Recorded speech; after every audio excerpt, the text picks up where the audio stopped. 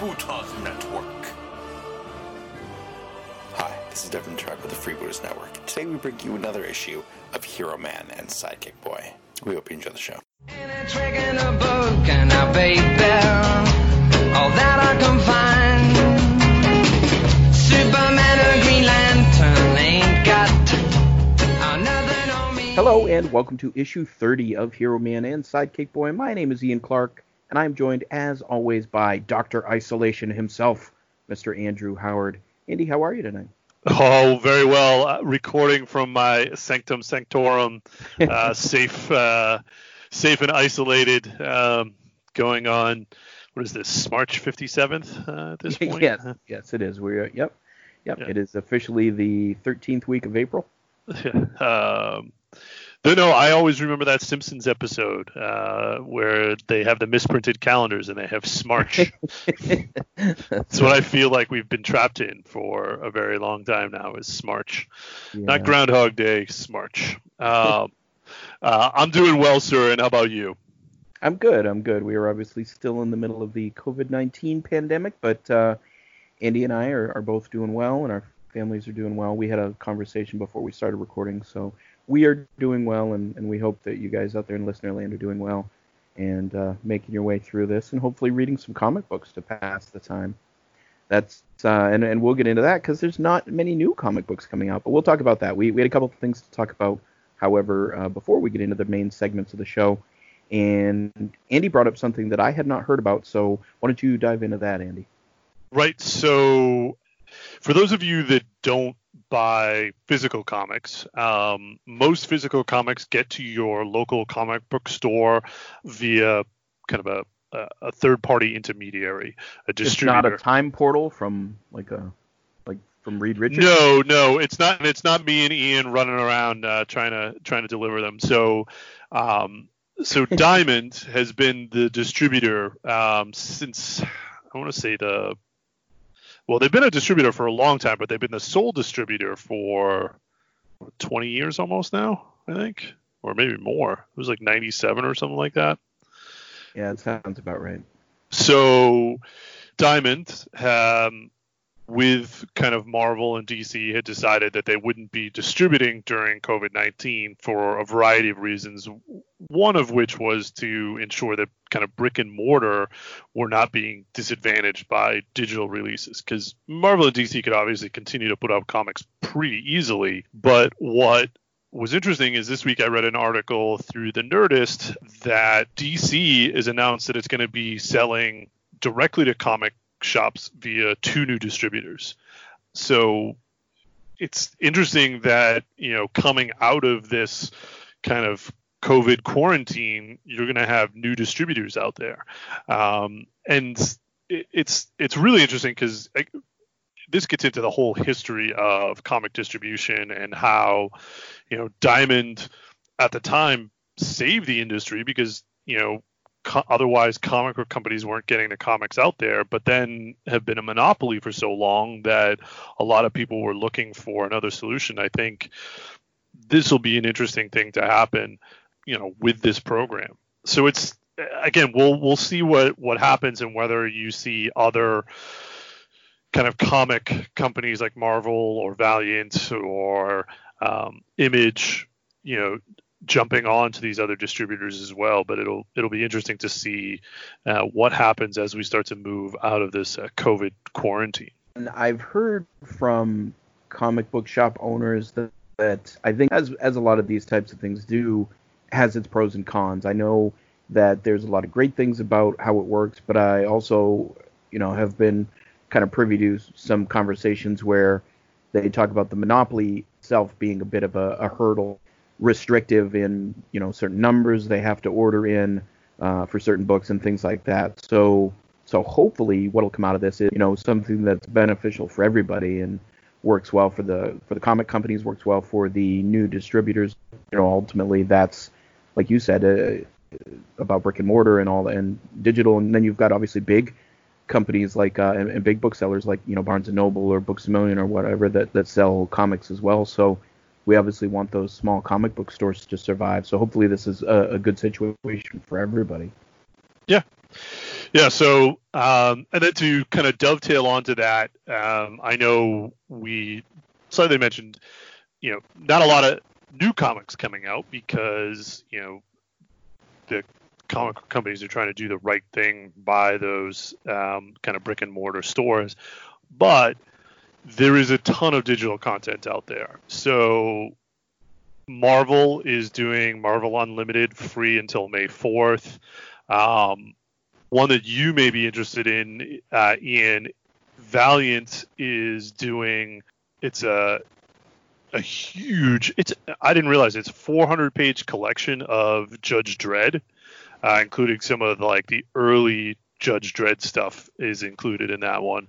You just have to go to their kind of website and, download it directly from them. But yeah, so it's download 2000 AD, 400-page collection, includes Judge Dredd stories as Mega Rackets, Judge Death Lives, Diary of a Mad Citizen. So, and it's the old school kind of artwork of Judge Dredd. So I might check that out at some point as well. But I came across that when I was trying to find that article again about the distributors. Yeah, that would be cool. That's definitely worth checking out. Thank you for the heads up on that. Yep. Excellent. Yep. I was going to mention briefly something that I saw. A buddy of mine, Byron, linked to a story asserting that there are rumors that Chadwick Boseman, who plays T'Challa, the Black Panther, in the Marvel Cinematic Universe, might not be interested in sticking around and continuing to play the character beyond the next Avengers movie or Black Panther 2, and that maybe Marvel would be handing the Black Panther mantle to his sister Shuri. So that hasn't been confirmed or denied by Marvel, but kind of an interesting potential there for what they might do going forward. Obviously, we have Robert Downey Jr. transitioning out, and a lot of the first wave of the Marvel stars are moving on, but now kind of interesting to see Boseman, who hasn't really played Black Panther a ton. He's got a handful of Avengers and he was in Civil War and obviously his own movie, but not, it's not like it's been a long time for him. So it would be interesting to me if he's moving on. Of course, we don't know when these movies are going to be made now at this point because of what's going on right now. So, but I don't know, kind of an interesting thing if they do quickly move past that. And I think Shuri's a great character, and that could definitely lead to some cool storytelling. But that just kind of caught me off guard a little bit that he might be leaving so soon. Yeah, no, I was actually reading through Comixology Unlimited the new Avengers, the Illuminati one where it's the worlds collide, and she's basically running Wakanda while T'Challa is off doing the Illuminati stuff. And yeah, so she's always been a great character. She has a pretty big role in the newer run Black Panther as well, so I could totally see them doing that. I wonder how they would do that, because I also wonder what the future of Avengers movies are in general. Is it, I know over time the Avengers have transitioned, but if you drop all of them if you drop Thor, Iron Man, Captain America, Hulk out all at once, are you going to bring in, who are you going to bring in? Although it would be cool to bring in like Wolverine, and Ant-Man and Wasp. So I think you have a lot of potential in there for the Avengers to be pretty cool, but I also worry about replacing too many of what people think of as some of the classic Avengers. Yeah, it's a tough line for Marvel to walk because they've built, such a universe, a legitimate universe that people, even non-comic book fans, really flock to and make a ton of money, and a lot of people watch these movies. So, but at what point do you hit that saturation point where people have either seen too much, or they say, these new characters I'm not as invested in, I'm not necessarily going to, turn out at the theater. I'll catch it when it comes out on video or whatever. So, yeah, it will be interesting to see what Marvel's next step is, because obviously they've shown that they know how to take characters that not the general public is not that familiar with and turn them into huge, movie franchises, and they've done a great job with that. But yeah, it is interesting, and I hope we get some more cool characters that we haven't seen yet. I continue to hear things about Moon Knight getting, whether it's his own series or something. TV show. Yeah, but I haven't heard anything about that in a while. There was something recently about it, like, or maybe it was like people speculating who would be, like, what characters would you feature from Moon Knight. Yeah. Thought I saw something recently about it. I worry about that anyhow, like how well they're gonna do in doing a Moon Knight TV show. I worry about that. Yeah. It's not. I don't think it's an easy one to adapt. It's not. But it could be done if it was done right. Boy, it could be really good. So yeah. I don't know. We'll see. But I have more hope in She-Hulk. Yeah. Well, and the other thing too is, during the shutdown of everything, does this affect TV and movie projects? Will this kill some projects because of the delay? And I think that's inevitable. I think that's probably going to happen. Yeah, I definitely think it will. Yeah, so that's too bad. But all right, well, that's kind of the news aspect of the show to start. We'll probably have an abbreviated pull list, but we'll move on just the same. Currently, humanity looks to the internet for its information. We have stood at the edge of despair and would have fallen if not for awesome podcasts and their content of everything we love. Now these podcasts are all brought together in one place. Forged in like-mindedness, tempered with a community-oriented forum, covering all things geek, such as wargaming, board gaming, comics, movies, and more. Presenting a lineup of podcasts producing exclusive content for the fans. The Freebooters Network. Trolls want to steal our community. Let them try.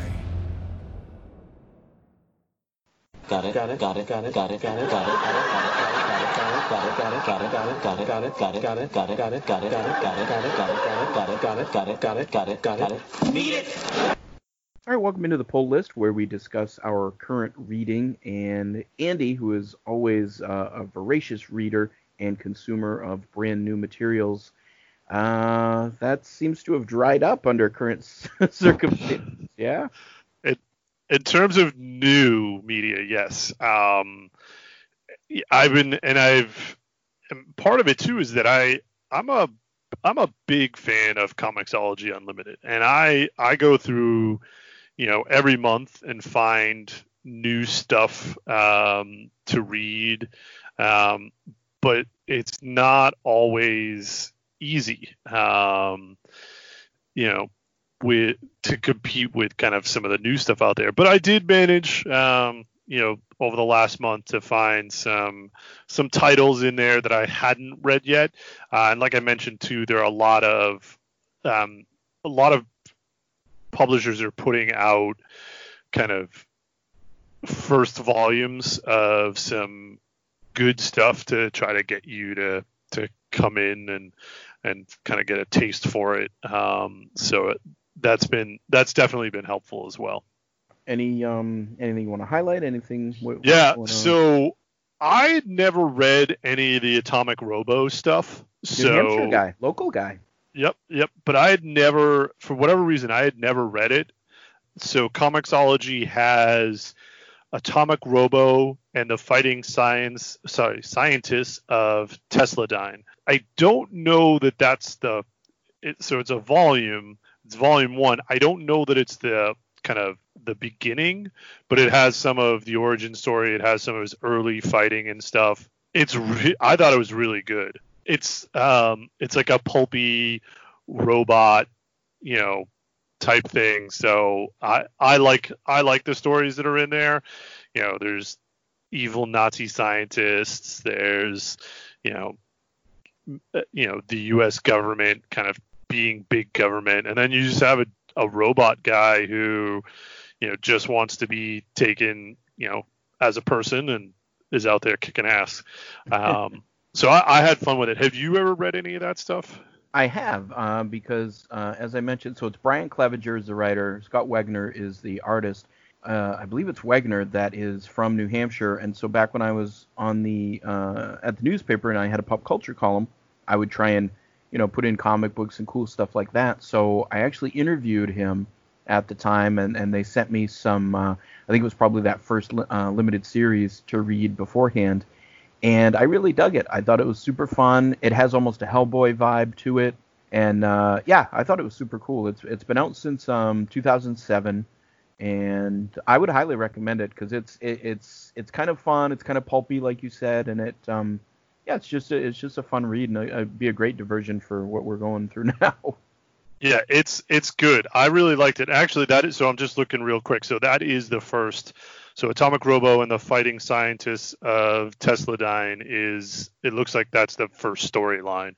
But yeah, that it's so much fun. Like you said, yeah, there's a walking pyramid. There's Yeah. zombie brain robots. There's science. There's supernatural. So it's fun. And it does have a very much Hellboy kind of feel, but I like it better because he's not rough around the edges. He just knows he can't be destroyed. Right. Yeah, I really enjoyed that. I like that.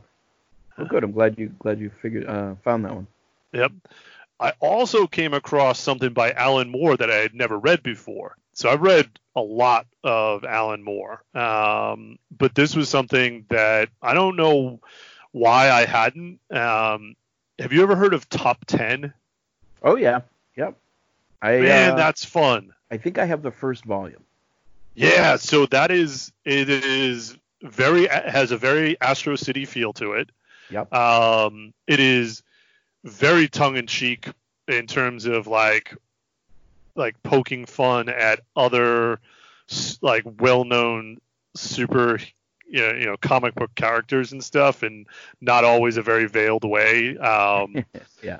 I love it, but it's this idea that there's a city that is on the that it, I don't know how else to describe it, but it's basically alternative Earths have converged. You have a city that is filled with like superheroes, superhero wannabes, sidekick wannabes, and this is the story of kind of the big precinct, the police headquarters in this crazy city. So it's a lot of detective stories, but they all have like a superhero bent to them. It also reminded me of The Boys a little bit. In the sense that like The Boys to me is always like there's always a detective, like there's always like a mystery element to The Boys, like they're trying to figure something out. But yeah, Top 10, man, I can't highly recommend that enough. That was super fun. Yeah, I don't remember a ton about it. I definitely have the first volume. I was actually peeking on my shelf here, but I read it so long ago that I don't remember a lot of the details. But I like pretty much any Alan Moore that I've read, so I did really enjoy that one when I read it. I might have to revisit that because, you're sparking some memories of what it was. But again, I don't remember too deeply on it. But yes, so that's volumes 1 through 12, or sorry, issues 1 through 12 are is available on Comixology, so that's an easy one to kind of jump onto. Yeah, Comixology Unlimited right now. I've been digging in pretty hard with some stuff, but what else? Anything else? So here's one that I've seen recommended. I'm not sure where I am with this. I cannot tell if it's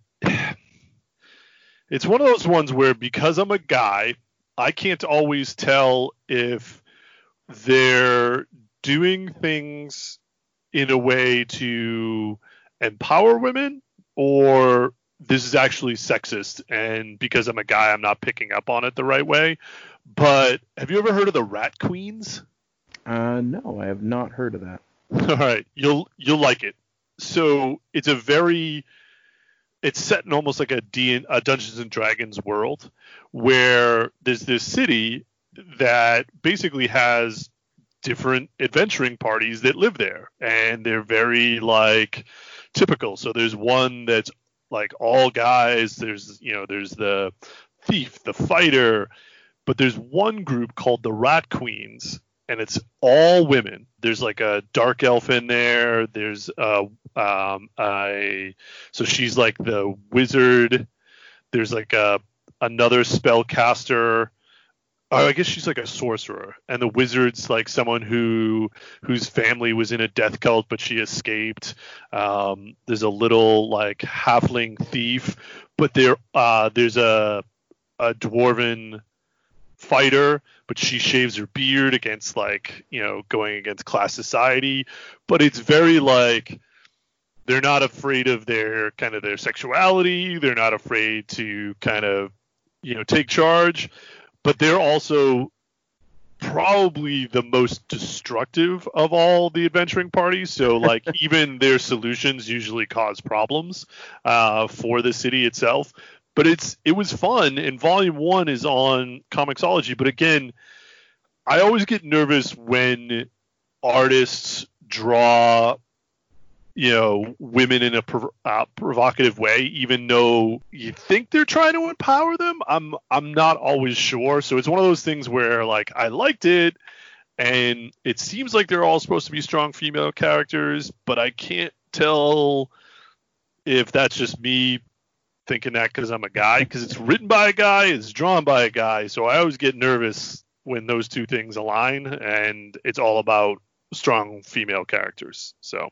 Yeah, well, and it's funny, too, because a lot of it's perspective, too, because even, like, I remember when the movie Sucker Punch came out, and you had women saying both sides of the spectrum, women saying this movie is incredibly sexist, and it sexualizes and fetishizes these women in this movie, and then you had women saying, no, these women kick ass, and this is like a feminist movie, because these are strong women, like in these, crazy... fighting and gunplay and all that type of stuff that was in Sucker Punch. So even the intention sometimes, whatever the intention is, there's going to be people that see it as the opposite anyway. So it is tricky. Yeah. So here's the description. So Hannah, the rockabilly elven mage, Violet, the hipster dwarven fighter, Dee, the atheist human cleric, Betty, the hippie smidgen thief, this modern spin on an old school genre, is a violent monster killing epic that's like Buffy meets Tank Girl in a Lord of the Rings world on crack. And it is. And it's like, it's super fun. It's very tongue in cheek in terms of the adventuring. Like at the very beginning, there's a meeting where all like the adventurer parties get their mission from the head of the town watch, and they all have to go out and do things. And it's like almost like an MMO. Right. Where did these missions come from? Like, and it's like people are kind of questioning it, but not really questioning it. So that part of it really appealed to me. But again, it's one of those things where I'm like, yeah. So, but yeah, well, I think it's worth a read. But yeah, Unlimited. Yeah, it's on Unlimited. All right. So I'll definitely grab that one. Right. I'll probably try to go back and kind of see yeah. Right. So yeah. So here it is. So nominated for an Eisner in 2014. Really? That's awesome. 2015. It won the GLAAD Media Award for Outstanding Comic Book for its portrayal of LGBT characters. But again, it's one of those things where, I think it's doing a great job, but I don't always see the wrong in things. Yeah. But it's awesome. It was really fun. In fact, like I said, I might end up buying some more issues. Yeah, this sounds like a must read for me, so I'll definitely pick it up. And I've been browsing more and more of Comixology. Not to jump the gun, but your recommendation, what we read this month, had me kind of wanting to dig in more because I really enjoyed it. Spoilers, but all right, cool. Anything else on the pull list? I got one last one. Okay. the October faction. So they're making that into a TV show. So I wanted to go back and take a look at it. It's an IDW. Steve Niles is the writer. Basically, it's the story of two kids who find out their parents are like retired monster hunters. It's a little dark. It's fun though. I don't know what they're gonna do with the TV show per se, but it's got a kind of an Umbrella Academy feel to it, a little bit of kind of Lemony Snicket, like a darker Lemony Snicket type of thing, So it was fun, but it'll be. I think the TV show is already out, but I don't know. I don't know how that'll translate, but it was a fun read. Again, it's a Comixology Unlimited, so it's hard not to kind of jump into something like that. Cool. All right. Well, mine will be pretty brief. I do have a little bit of a story to tell, as I usually do on the pull list, because I'm always all over the board. I haven't read anything new. I did, as I mentioned last time, I picked my pull list, which was huge at the at the local game store and comic store. And I've been making my way through Star Wars and Conan and stuff like that, and that's good. But I know I'm going to run out of the new stuff here pretty soon. But I had kind of an interesting thing happen where one of our neighbors, this was 2 weekends ago, posted on Facebook and said, "Hey, I have a big box of comic books here that were my brother's. Her brother had passed away, and she said my kids don't want them. They're going to go in the garbage if somebody doesn't claim them." So I'm like, yeah. And she literally lives at the end of my street. So I'm like, here's the deal. And then somebody else was like, oh, my husband would take them too. And I said, okay, here's the deal. Because she said it had like some G.I. Joe in it, and it was all like 80s comics. And I said, here's the deal. I said, I'll come grab them.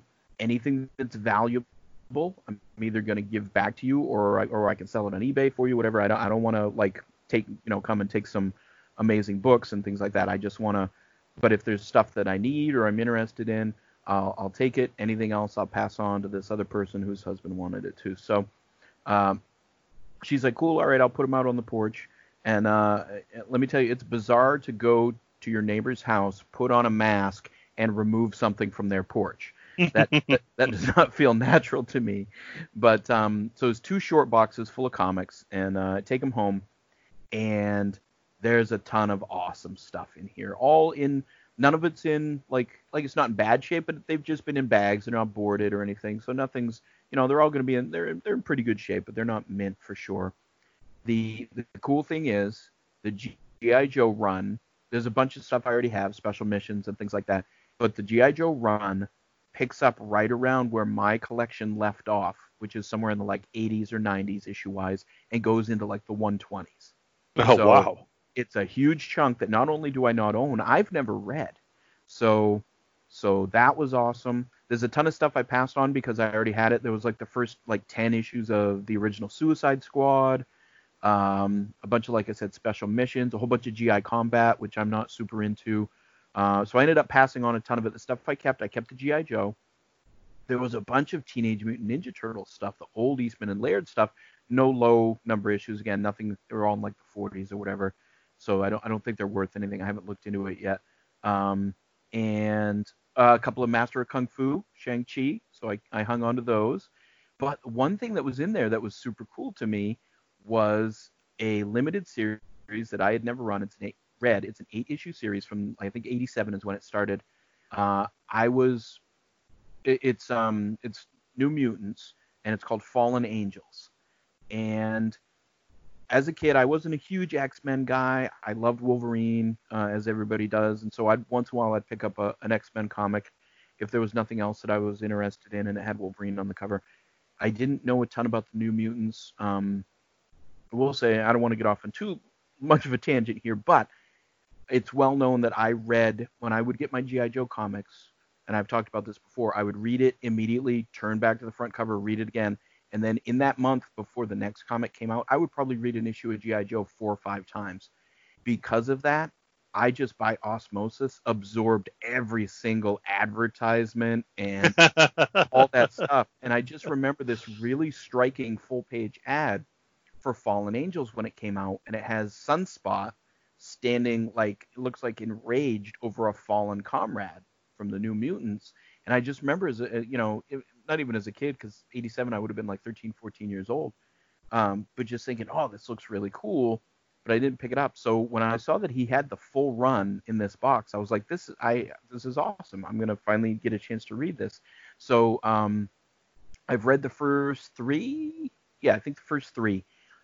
It's not a bad story. It's written by Joe Duffy, who I like a lot. The penciler was someone I should have written it down because I'd never heard of him before. It's fine. It looks like traditional 80s Marvel art. Like you would you would not know this guy from any of the rest of the stable. And that's not a bad thing. I love that artwork. I will say it's a little overwritten as far as, like, I think, and I love Joe Duffy. Like I said, I think this was early writing work for her, if I'm not mistaken. And you can kind of see that she's kind of testing the waters a little bit, because I think she's trying a little too hard in some regards, trying to make it overly flowery or like prosaic. But overall, I'm actually really digging the story, and it's got some characters in it that, you just don't see much anymore. The Vanisher is in there, and you've got, obviously Warlock and Wolfsbane and Multiple Man. There's Siren. There's all these kind of, third tier mutants that you don't see much of, or maybe you do. I don't know, because I don't read the current book. It's got that weird. I never remember his name. The guy that looks like he's all made up of machine parts. That's Warlock. That's Warlock. Yeah, Warlock. Yeah. Yeah. So so I don't know. I'm kind of digging it, and it kind of sent me on an 80s teen team vibe, which you'll hear more about when I tell you what the next read this is. But I don't know. It's kind of fun to it felt like a little, even though it's not like a highly acclaimed series or anything like that, it felt like a little bit of a treasure inside this box, because it just really sparked something, because I remembered seeing that cover to issue 1 as a full page ad and thinking, man, this looks really cool. And so now I'm actually finally able to read it. So I was actually really thankful for that, and ended up passing on a ton of the other books. And I felt bad keeping books. Like, I only, out of the 2 boxes, I only kept maybe a quarter of the comics that were in there, but I felt bad about it. So I ended up talking to the wife of the guy that was interested in the books, and I was like, hey, she's actually, her son and my son Cale are good friends, and they play online a lot, and I know they play D&D, so I gave him a bunch of extra comics, newer stuff, and I also gave him Storm King's Thunder, that module for D&D, because we already played it. So cool. So he ended up making out okay. I didn't feel as guilty taking all the comic books, but right. But that was kind of cool, and I'm gonna dig into those Teenage Mutant Ninja Turtles ones, and I'll probably pick up with G.I. Joe toward the end of where I stopped reading, and keep going with that, because it was fun to see that those are in there as well. So that's what I wanted to talk about. And I thought I would have Fallen Angels for Read This, but it's not free on Comixology, and I would have felt bad making anybody pay for it. So. Yeah, I don't. A lot of times I'll jump on board some of that stuff, Ian. That one's not one that jumps out at me. Yeah, and it's not, like I said, it's not a groundbreaking story. It's not anything that's amazing, but I'm having fun with it, and it kind of fills a strange, like, hole in my reading collection that I didn't really know existed. But it was strictly on that, that single page ad that ran for a few months. But so it was kind of fun. So funny. Yeah. So that's about it for me. That's all I wanted to talk about for that. But yeah, like I said, this is a good time to kind of jump back through, older stuff, take a look at, things that you may not have read. There is a ton out there right now. It's a good time to kind of go back and look at some of that older stuff. Yeah, for sure. All right, cool. We will close up the poll list. Lord Aku, the samurai has escaped our clutches once again. You have failed me again, my daughter. If the foolish samurai has once again escaped, then you shall be banished.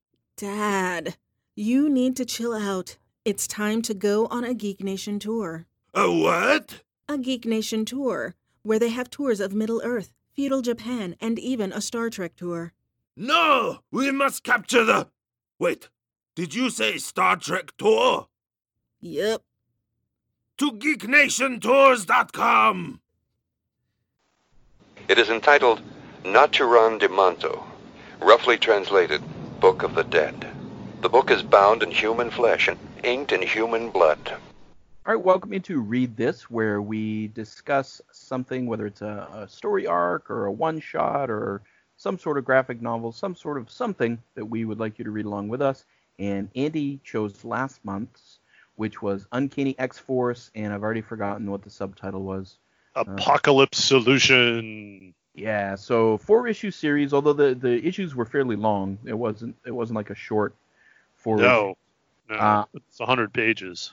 Yeah, I had not read it. Didn't know a ton about Phantom X, who we talked about last episode, but went into this one not really knowing much about it. So why don't you kick it off, and then I've already kind of spoiled it already that I really enjoyed this, but yeah, why don't you kick this one off? So what's interesting is I've seen newer versions of kind of the Uncanny or X-Force, and you've seen it kind of hinted at in Deadpool 2 a little bit as well. But this is basically the group that when Xavier or the mutants need to get something done, and you're not afraid to kind of get your hands dirty, this is the group you call in. So Deadpool, Wolverine, Psylocke, Archangel, and Phantom X. But it's this one in particular. So it's Rick Remender is the writer for I think for all four. Yeah, and then there's a couple of different artists that bounce between this issue, the issues that make up this volume. It's a really good introduction to this group as well. If you've never read it, they do enough kind of backstory to keep you interested. They start off right in the middle of the story, and then they kind of bring you back to how they got to the point that they're at. I loved it. I like the art style. I thought the writing and storyline was good. These are some really fun mutants. It is always fun when Deadpool and Wolverine are in the same room, and then you add Phantom X in there, and it adds like another element. You've got a romance between Psylocke and Archangel. I thought it was a great kind of introduction to kind of a comic group that I know that all the characters are in it, but I had never really read much from X-Force before. Yeah, it was totally new to me. Obviously, I know the characters, with the exception of Phantom X, who I wasn't familiar with until last month when we spotlighted him. But and characters I like. Obviously, I'm a huge Wolverine fan, always have been.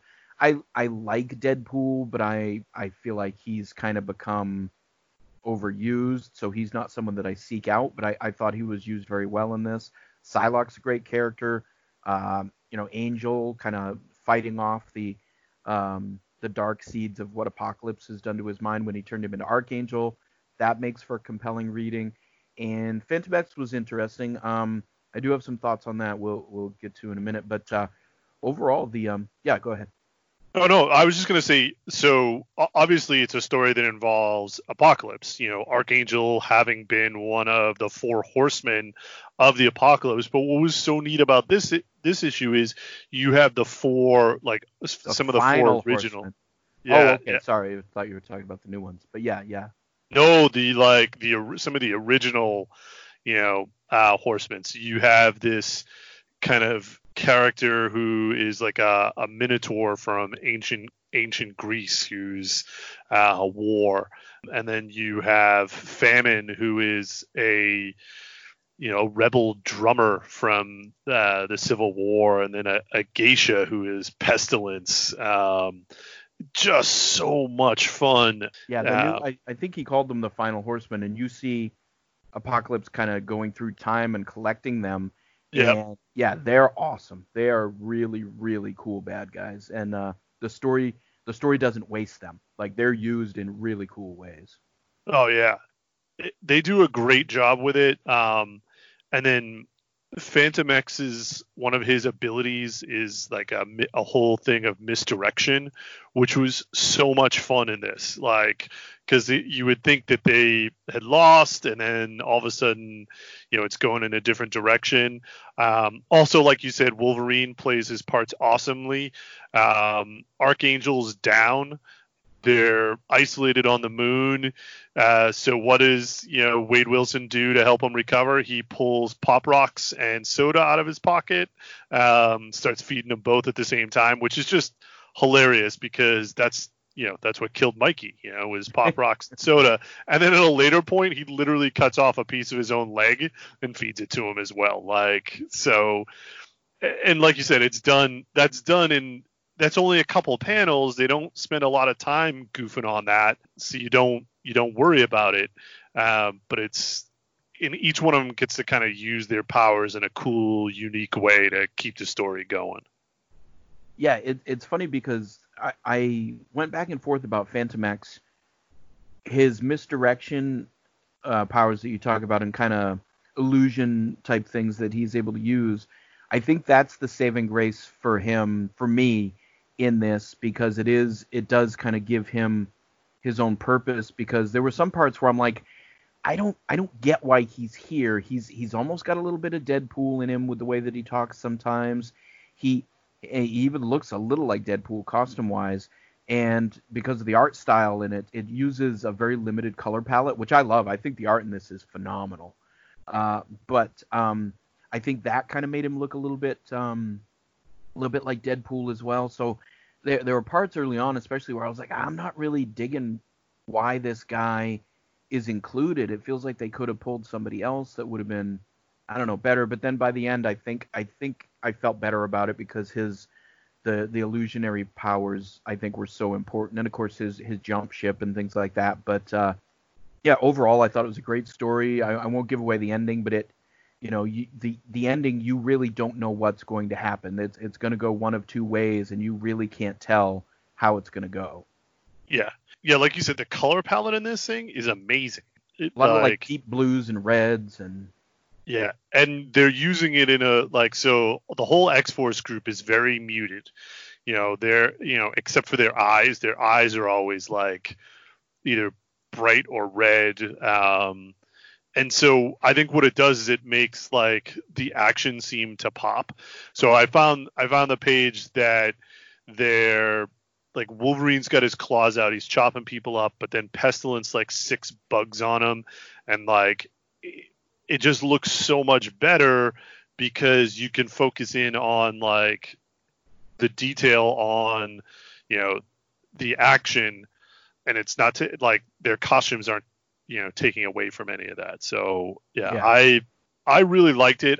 I actually read I think the next 2 volumes in this as well, just to keep going. They're good. They're not. I don't think they're as good as this first story though. Mm. Yeah, I was wondering because I didn't know if this was part of an ongoing, if this was just a limited series. I didn't really know what it was, but because you're right. So it is. I think it ends up being like 4. I think the Uncanny X-Men is 1, 2. I think it's like because the next one I like, but it's way more confusing. It's Deathlock Nation, and it does one of those things where it tries to explain some of it, but the story they're telling is so deep in the kind of the Weapon X universe that it gets a little confusing. Like, and they also retcon things like. Because I didn't think Deathlock was part of Weapon X, but apparently, like he wasn't in the beginning, that's for sure. No, but they've kind of like that retcons him into it a little bit, like so. But yeah, it's the first one is definitely worth it. Yeah, I really enjoyed this. I was very happy that this was the one that you picked, and there have been a ton that you've picked that I haven't really liked, but this one. For going into it, not really knowing much about it, I knew obviously had Apocalypse in it, and I knew for the most part the main good guys. But story wise, I didn't know what was going on leading in, and you don't have to. You can jump right in and just read this and really enjoy it. So I hope that if the listeners didn't, that they do now, because if you like superheroes, if you like the X-Men and mutants, it's just a really good story, and I think Andy and I both agree the art's fantastic. I really like this style, and it's not a big time investment either. It's because it's not, even though they're a little bit extended issues, it is still only 4 issues. So I would highly recommend it. Yeah, it's an easy one to get into. Yeah. All right, cool. Anything else we want to say about Uncanny X-Force?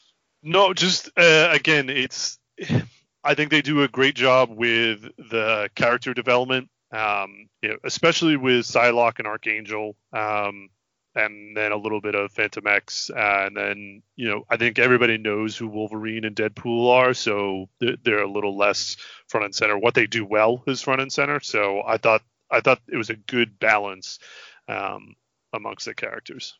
Yeah, for sure. I think they did a nice job of that.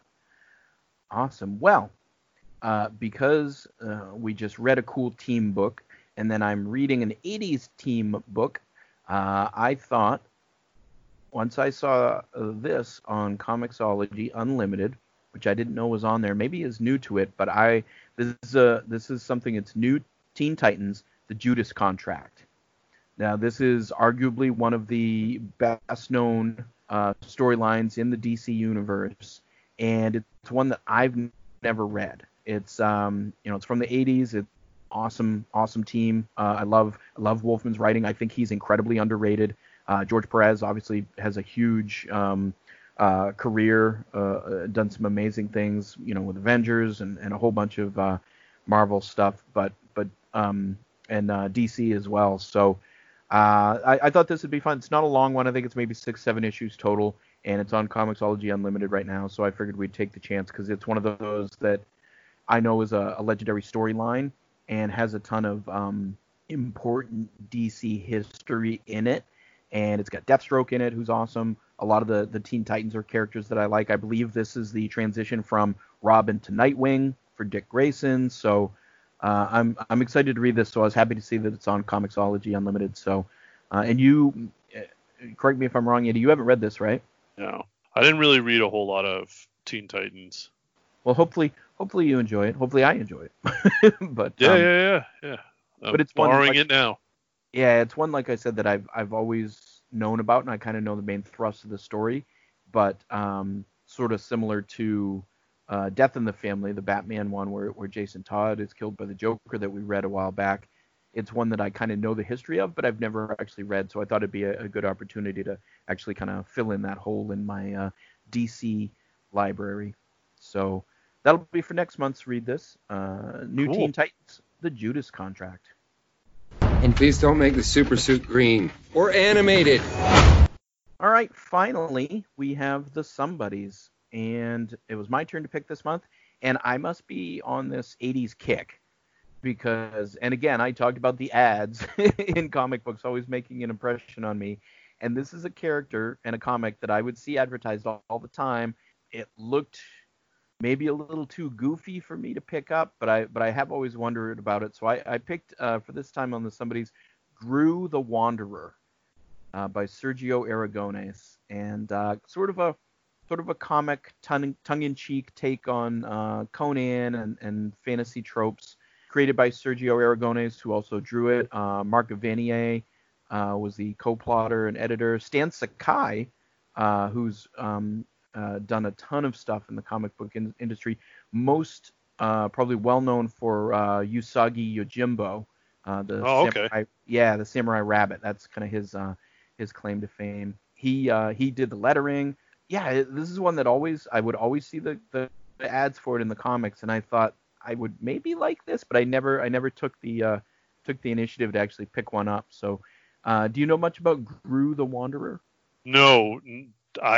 So what's really funny is it looks like the art style looks a little bit like Asterix. Am I saying that? Hold on. Asterix. Asterix and Obelisk. Just Google it real quick.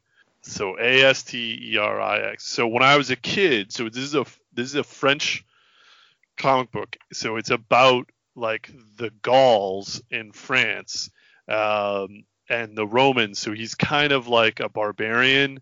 Yeah, so it's the adventures of a French Gaulish warrior fighting the Roman Empire during the era of Julius Caesar. But it's a kid's comic.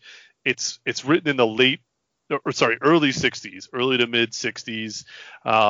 It's definitely French. It has like an anti kind of British theme because it's, they're going up against the Romans who, even though it's Italy, you can kind of tell it's where they're going with it. But it's a fun, and actually I'm pretty sure that who was it? Somebody from, I think the guy who created it, or somebody related to it just passed away. But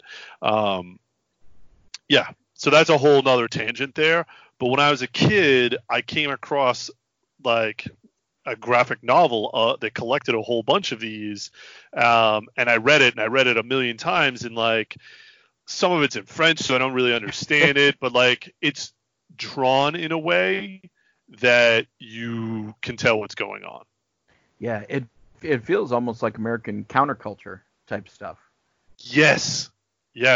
It does. And then when I was looking, so when you sent over Gru the Wanderer, when I saw that front cover, it kind of had that Crumb feel to it as well. Yeah, for sure. So I was like, oh, okay, this is kind of interesting. Like, so yeah, that's where, yeah. Yeah, so Gru, it was actually one of the first successful creator-owned comic books, and apparently, according to Wikipedia, Sergio Aragonés had been trying to sell the book for quite a while in the 70s, but didn't want to give up his creative rights to it, so was finally able to break through and keep his own name on it. Literally, it's Sergio Aragonés. Gru the Wanderer is what appears on most of the covers. But Pacific Comics, Eclipse Comics, Marvel under the Epic imprint, which was very big for them in the 80s, and that's why I saw the ad all the time, was when Marvel had it. But even Image and Dark Horse in more recent years have had Gru the Wanderer. So yeah, just a cartoony style, and it's got I think that the ad for it perfectly encapsulates what it's about, and the ad that I would always see in the Marvel comics was a picture of Gru with he's got his sword poised, and there's a fly on the end of his bulbous nose, and you can tell what he's thinking, what he's about to do, and I think that kind of probably pretty well encapsulates the tone of the book. So I don't know, it always looked cool to me, and I'm betting I'll have to check Comixology and see if I'm looking right now. Are you? Yeah, because it's got me interested and wondering if maybe there's a trade or even if some of the issues are cheap on eBay or something. I might pick some up just to see, because obviously I love fantasy and sword and sorcery, and if it's got a little tongue in cheek, maybe poking fun at the genre itself, I'd probably be very into that. And of course I love Conan, and I'm sure he's riffing on Conan a bunch as well. Yeah, I'm trying to see. So there's some of the Dark Horse stuff on Comixology for sale. Gru the Wanderer 1-8 Pacific. Yeah, I think it's hard. I think it might be hard to get some of the early stuff. That makes sense. That was, yeah, as you mentioned, Pacific was the first publisher in December of '82. But I bet the Marvel stuff is probably... I didn't see the Marvel stuff, but the Dark Horse stuff popped up. It ran for 120 issues with Marvel from 85 to 95. That's impressive. Yeah. I didn't realize it went that long. Wow, that is crazy. Maybe I got to look under his name. You can't just do Gru the Wanderer. Oh, Sergio Aragonés, yeah. But, yeah, I don't know. There's once in a while, like a lot of times we'll pick someone that either one of us knows a little bit about, or maybe is a third tier character that we'd like to highlight because we think they're cool. But once in a while, at least with me, I like to pick ones where I don't even know anything about them. He did Stomps too. What is that? I don't know what that one is. It's a Star Wars thing. Yeah, so Stomps Star Wars, it's like a tongue-in-cheek. If Marvel published this too, a humorous glance into the making of Star Wars comic, what happens when a superfan gets his opportunity to create a Star Wars story all his own. So it's like a third wall type of thing where you're a comic artist trying to make a comic about Star Wars, like, and it has that Crumb feel again to it. I've seen that before. He does the art for it. Sergio does the art for it, and I've seen some of that before, I think. Cool. Okay. So yeah, I mean, a little bit different. Like I was saying, a little bit different somebody's this time because it's not one that either one of us are familiar with. But now I want to check out more of Gru the Wanderer. So if he's somebody, listeners, if he's somebody that you're familiar with and you want to point us in the direction of some particular storylines or anything like that you think are particularly fun, we'd love to hear from you on that, because he just looks like a fun character, and I like the art style, and I'm sure it's a fun riff on like Conan and fantasy stuff as well. Yeah, it looks like it. I'm trying to see what they have for series and collected editions here. What is it? So Mightier Than the Sword. Yeah, most of the stuff coming up is Dark Horse. Oh yeah, but you hit Ian for $150 on Comixology, you get Mightier Than the Sword, which is 114 pages. Oh, okay, so that's probably a good intro. If for that much, if I can't figure out if I like him or not, then it's not a lot of money to toss. But that's so I can't find the Marvel stuff. Most of what keeps coming up is the Dark Horse stuff. That's fun. Maybe I'll have to. I mean, when we get back to actually having comic book shows again, maybe that's one I'll maybe dig around in the cheapo bins for a little bit and see if I can't pull some, because there's got to be, from that Marvel run, there's got to be a bunch of those in the discount bins. I didn't realize it was that long either. So yeah, that was crazy to me. I was very surprised to see that. But I guess that speaks to the strength of it, because I mean, they're publishing it for that long. Somebody's reading it, so I'm gonna try to see what I can find. Yeah, that's cool. Yeah. So all right. Well, we're all gonna check out some Gru the Wanderer together, and that pretty much takes us to the end of this issue. We don't have anything in the mailbag from Facebook followers, so quiet on that front this time around. But I think we've ended up with a pretty full episode anyway. We didn't know if we were going to be able to fill the usual hour that we just kind of end up around that time anyway. That's just kind of how the format works. But with it being light on new comics, we thought we might be a little light tonight. But it looks like we're right around that hour mark anyway. So that's good. And it's a little bit maybe easier for us to keep on our monthly schedule now that Andy's not on the road because he's not going anywhere. I'm not going anywhere. No. So. No, it's funny. You're traveling more than I am, Ian. Yeah, because I'm still going into the office. But it's funny. I did the Ego podcast yesterday, as I mentioned, and I told Amy tonight. She asked if I had anything going on, and I said, "Oh, I'm doing a podcast." And she was like, "Did you just do a podcast?" I said, "Yeah, in the pandemic, I've decided I'm going to do a podcast every night. So I have 31 podcasts now. So nice. Yeah, but one for every potential. Yeah, and I have added a fourth one, which we haven't announced yet, but that'll be coming out soon. But that one, yeah, that one not as much work, hopefully. But anyway, I mean, where am I going? I'm getting online. I'm talking to you guys for podcasts. I'm playing D&D and stuff like that. On Friday night, I had an awesome time. One of my friends from college that I went to school, all the journalism program where I went at Tennessee Tech University, we were super close, and we've had reunions since then, but obviously with everything going on, that's not happening this year. But one of our friends organized a Zoom meeting, and she sent us all bingo cards. And so for Friday night, for like 5 hours with a lot of goofing off and talking and telling stories and stuff, but we played bingo, and it was super fun. I won. I got a prize. Nice. Yeah, so we had a ton of fun. So in some ways, everything that's going on right now there's a lot of positives that are coming out of it, and people are making an effort to get together online and do things like that. And I'm going to run another D&D game, here, a one-shot next month. And so I think if you can take the positives out of this, I think that's really important for everybody. And I know a lot of people are struggling because they're out of work and things like that. So anything that we can do, anything, comic books, if you can find the time to read, or any of those things that you can do to take positives out of what's going on, I think is important. So that's kind of what I've been trying to do, and enjoying my time with my family and all that. So yeah, like I said, if you can, a lot of comic book publishers out there are doing stuff to try to allow you to get some digital stuff, but making the digital stuff free, so they're not competing with brick and mortar. It's usually not the latest runs, but it's a fun, easy way to kind of fill some time. Looking back on some of the classics, Ian really went back and pulled out some classics there. So I've been trying to do the same a little bit as well. I just didn't fall as far back. Yeah, well.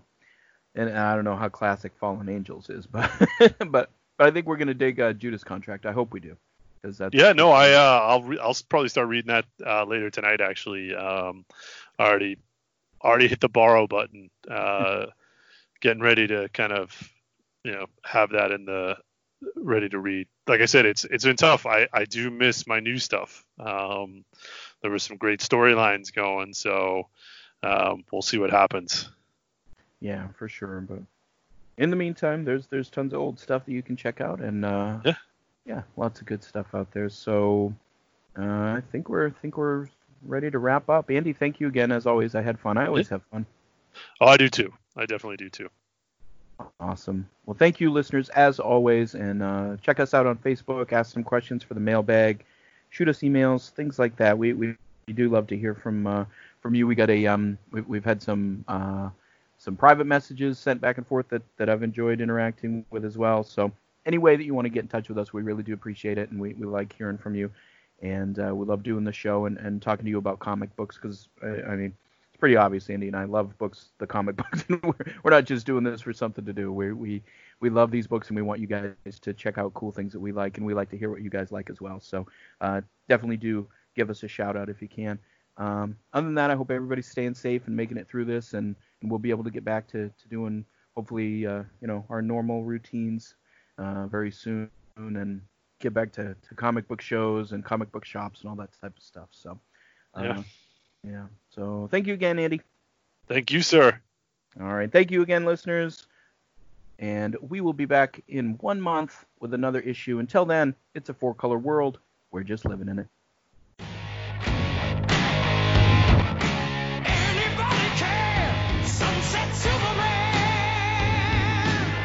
This has been Hero Man and Sidekick Boy, a part of the Freebooters Network. Please check out our Facebook page and head to the Freebooters Forum to engage with us about the current episodes or about things you'd like to hear us talk about. And please check out our sponsor, Geek Nation Tours. Thanks so much for listening.